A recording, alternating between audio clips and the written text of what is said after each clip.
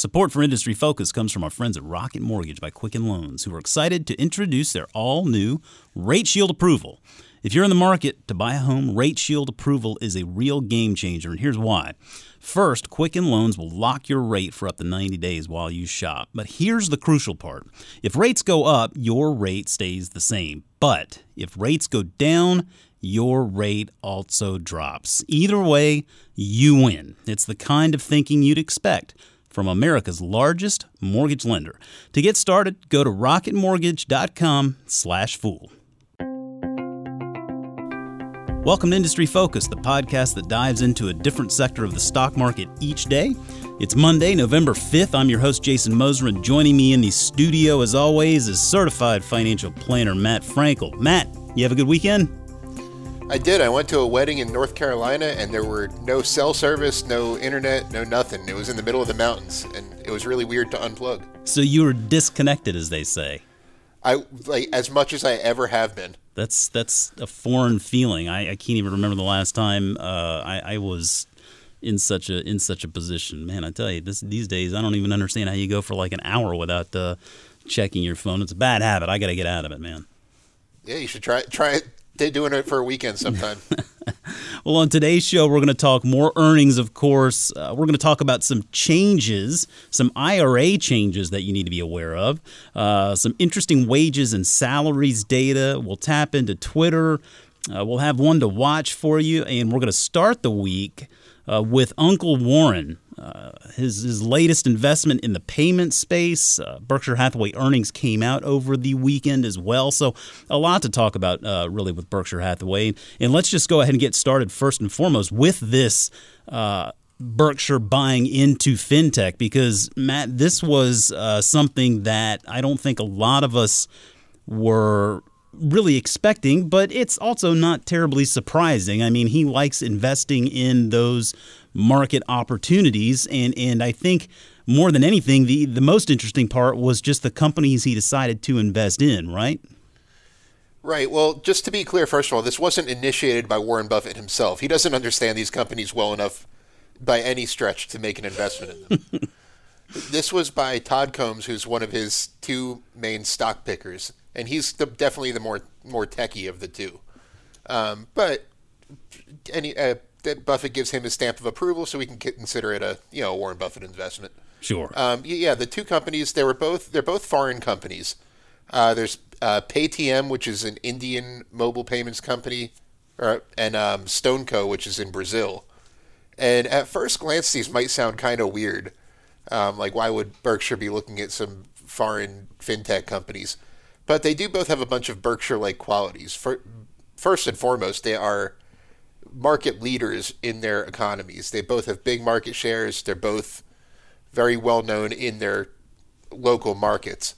So they do have that going for them. It's like how Berkshire invests in Coca-Cola because it's the leading, soft drink provider. Same idea there, just on a more fintechy and rapidly growing scale. Right. And only one of them, StoneCo, is the only public one out of the two, I believe.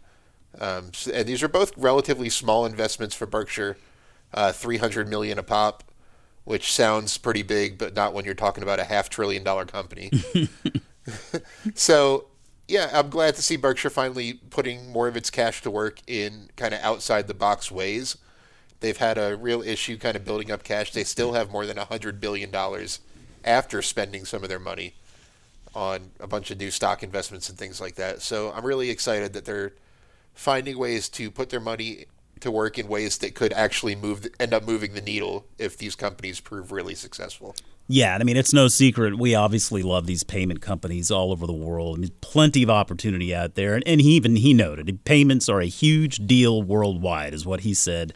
And this, they already own, Berkshire already owns stakes in Visa, MasterCard, and American Express. So it's neat to see them get some of these smaller firms in there that are a bit more based on technology, like you said. Yeah, definitely a little bit more difficult to understand. But, I think this is also really a testament to the kind of team that he's building there at Berkshire Hathaway.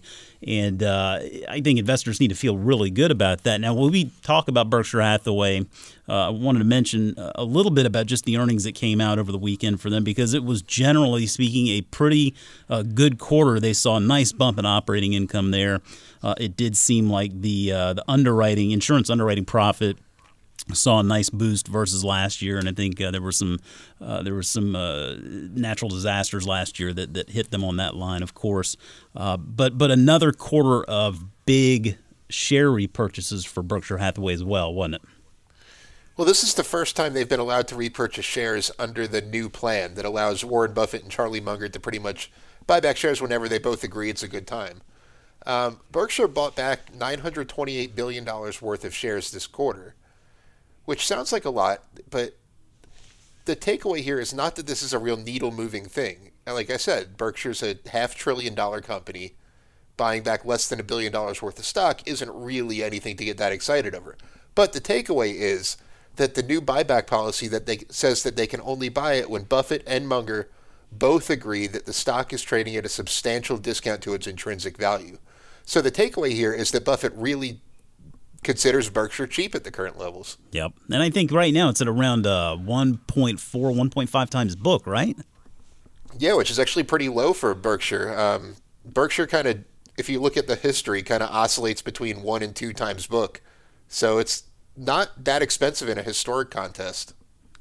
Yeah, and that the former hurdle that benchmark that they had given themselves was 1.2 times book, which seemed very reasonable. But by the same token, I don't have any problem with them lifting that benchmark and just saying essentially, hey, we'll just do it when we feel like it makes sense, because that's ultimately what they're doing. They've got a pretty good track record so far, so I think we can trust them. I do wonder how some shareholders may feel about that versus dividends. I mean, certainly dividends are something that they're going to hear more and more about as time goes on, I think. So I wonder if that's something they're going to feel a little bit more pressure to cave into at some point, but haven't really gotten any sense of anything like that in regard to dividends yet. Have you noticed anything? Do you have any feelings there? Well, as the cash was starting to build up, Warren Buffett was for the first time ever, I think, mentioned dividends as a real possibility, and then he kind of walked it back over the next few quarters. And his attitude is pretty much say, if you want a 3% dividend from the stock, just sell 3% of your shares every year. He said, trust me to do what I will with the profits. And if you want income off Berkshire, just start gradually selling your stock that way. It's a fair point. It's tough to argue with it. I mean, I'm a financial planner, and I would trust my money with Warren Buffett. So I trust him to make the best decisions with Berkshire's income. Well, if he's good enough for you, he's good enough for me. He should be good enough for all of our listeners. That's the takeaway. Okay, let's talk about these IRA changes, because I thought this was pretty neat. I was also a little bit taken back by the fact that this is the first increase to the annual contribution limit since 2013. But you published a nice article here. We'll get that out to our listeners. Talk to us a little bit about this IRA increasing the limit on contributions for 2019. Yeah, so the IRS increases contributions, or looks at them every year, for things like IRAs, 401ks, and other types of retirement vehicles. For IRAs, it's a pretty big jump. This is almost a 10% jump from $5,500 a year as the standard maximum contribution to $6,000.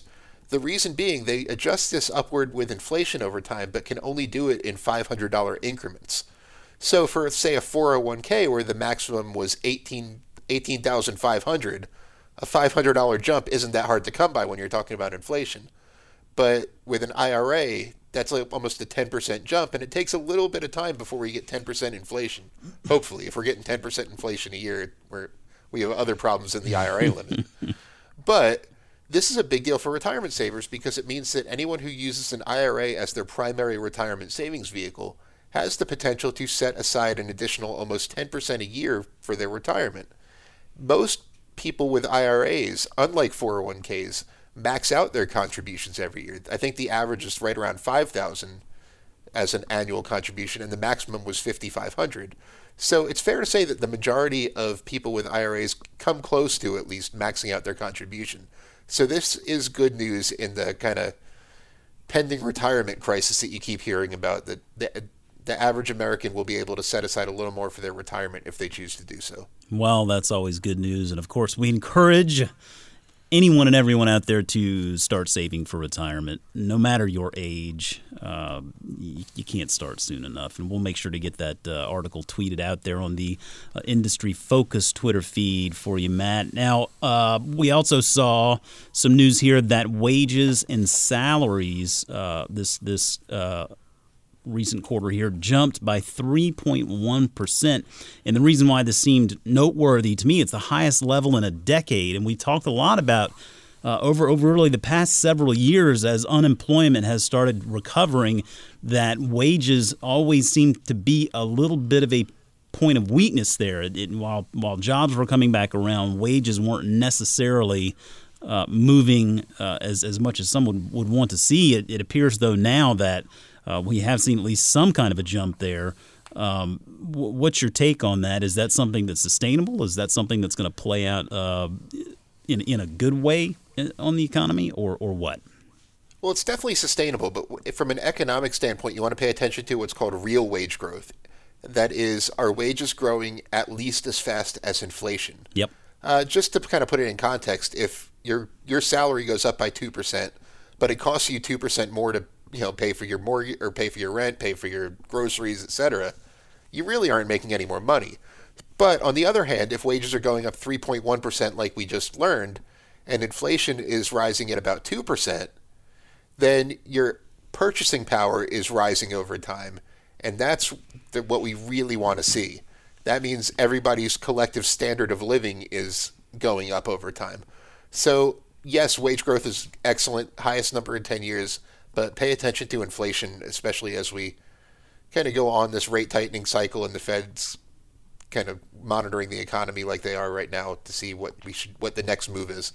Yeah, that inflation lesson is a really good one. We talked about it with some of our Fool School classes. We'll meet with Girl Scout troops or classes, kids around 10, 11, 12 years old, and give them some ideas as to how inflation works. And we talk about it from the perspective of having your money in a piggy bank versus having it in a bank account versus having it in an investment account. And you can see over time, obviously, your money's going to be very safe sitting there in the piggy bank, but over long periods of time, that inflation takes hold and actually erodes that value of that money in the piggy bank. So, the piggy bank is safe, but it actually is, it's kind of hurting you there because you're not keeping up with inflation. So that was the lesson that really got a lot of their attention there. And once you can start understanding how that works and how it really works over long periods of time, I think it really helps justify the case for not only investing, but really investing the way we do here and taking that longer time approach there. And it also seems as if it's a good point to remind all of our listeners that support for Industry Focus comes from our friends at Rocket Mortgage by Quicken Loans. And let's talk about buying a home for a minute because, Matt, you've bought a home. I've bought a home, bought a couple of homes. It's not the most enjoyable process in the world. Because of rising interest rates, there's a lot of unpredictability when it comes to buying a home these days. It's causing a lot of anxiety with folks, and our friends at Quicken Loans are doing something about that. They're calling it the Power Buying Process, and here's how it works. Quicken Loans will verify your income, assets, and credit in less than 24 hours to give you a verified approval. This gives you the strength of a cash buyer. Then once you're verified, you qualify for their all-new exclusive Rate Shield approval. First, they'll lock your rate for up to 90 days while you shop. Now, here's the best part. If rates go up, your rate stays the same. But if rates go down, your rate also drops. Either way, you win. And it's the kind of thinking you'd expect from America's largest mortgage lender. To get started, go to rocketmortgage.com/fool. Rate Shield approval only valid on certain 30-year purchase transactions. Additional conditions or exclusions may apply. Based on Quicken Loans data in comparison to public data records, equal housing lender, licensed in all 50 states, NMLSconsumeraccess.org, number 3030. Okay, Matt, let's dive into earnings palooza. It just keeps on coming, man. I tell you, we've got more companies reporting this week. We had a lot of companies that reported last week. And let's go ahead and kick it off here talking about MasterCard. Tell me what you saw for their most recent quarter. Well, it was good. The stock popped right after the earnings, so everybody liked what they saw. Earnings were up by 33% year over year. Revenue grew by 15%. So anyone who thinks companies like Visa and MasterCard are maxed out, this proved them wrong once again. Maxed out. I like that. You probably didn't even mean no to pun do intended. But the things that really were encouraging to me were, one, cross-border transactions, meaning the international revenues, were up by 17%, which was the strongest of their main areas of growth, so that was very encouraging. And not only that, but their margins are getting better. Their expenses only went up 11%, while their revenues went up by 15%. And as we've said many times, anytime your revenue is growing faster than your expenses is a very good thing. MasterCard's margins were higher by over 2 percentage points. And the other really big thing that stood out to me was the kind of aggressive buyback that they're using. I know everyone's buying back stock right now, and it's kind of the buzzword of the day given the tax reform savings. But MasterCard not only bought back $1.2 billion worth of stock in the third quarter alone, they came out with their earnings report and said, we took advantage of this big market correction in October. In the first 25 days of October, they bought over almost $360 million more on top of that $1.2 billion. Wow. So it's really nice to see them being proactive and saying, we took advantage because we thought our stock was dirt cheap in the beginning of October, so we bought a lot more. Well, as a MasterCard shareholder, I like everything you just said there. So let's keep it going in that direction there. Take a look here real quick at Fiserv. And Fiserv, this is an interesting business. I think it flies under the radar for a lot of people, but it's a really good business because it is the company that provides the software for a lot of these smaller financial institutions, smaller banks and whatnot. They provide the software for these banks to get their work done, the ledgers, the payments, and whatnot. So, again, it's a good business. The stock is having a decent year so far. It's pulled back a little bit here, but it obviously is benefiting from the growth in electronic payments. Generally speaking, from a business perspective, they benefit from switching costs. Banks don't typically like to switch operating systems very often. That's a pretty big undertaking. And so really what this means is Fiserv is a partner that grows with these banks and continues to offer more services.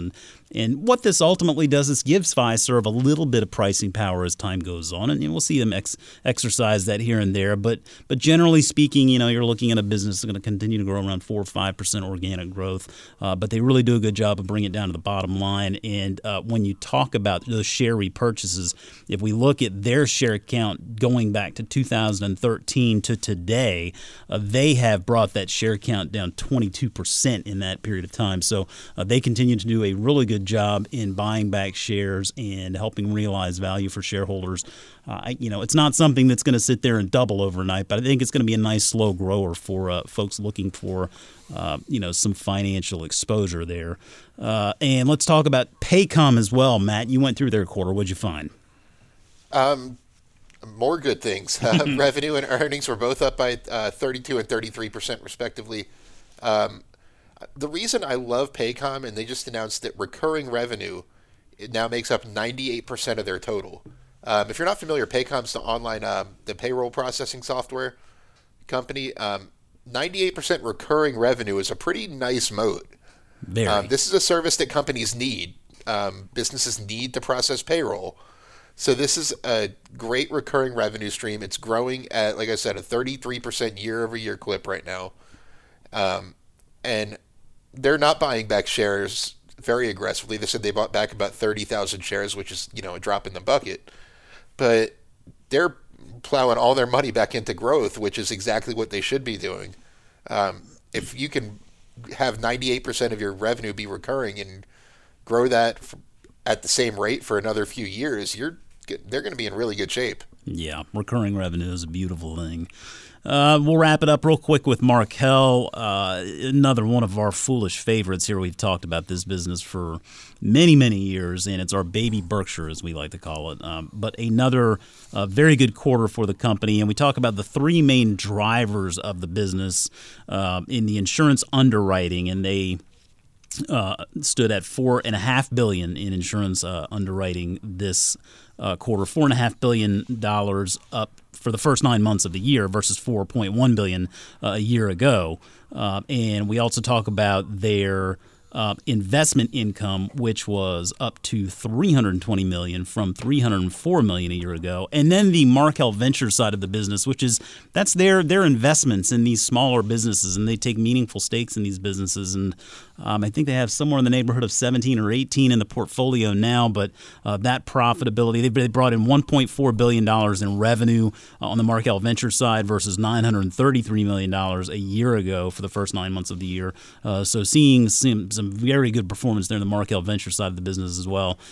They just keep on doing a lot of the same things here, just running a smart business, and co-CEO there, Tom Gaynor, he's a leader we like. We've had a chance to speak with him a number of times, and so as a Markel shareholder myself, I'm happy to see that they're doing what they're doing, and I think shareholders should remain very encouraged about where this business is headed.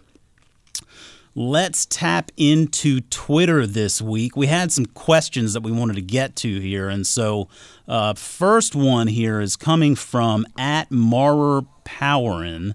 Matt asks, why in the light of the Equifax breach would it be a good idea for everyone to have their banking information shared?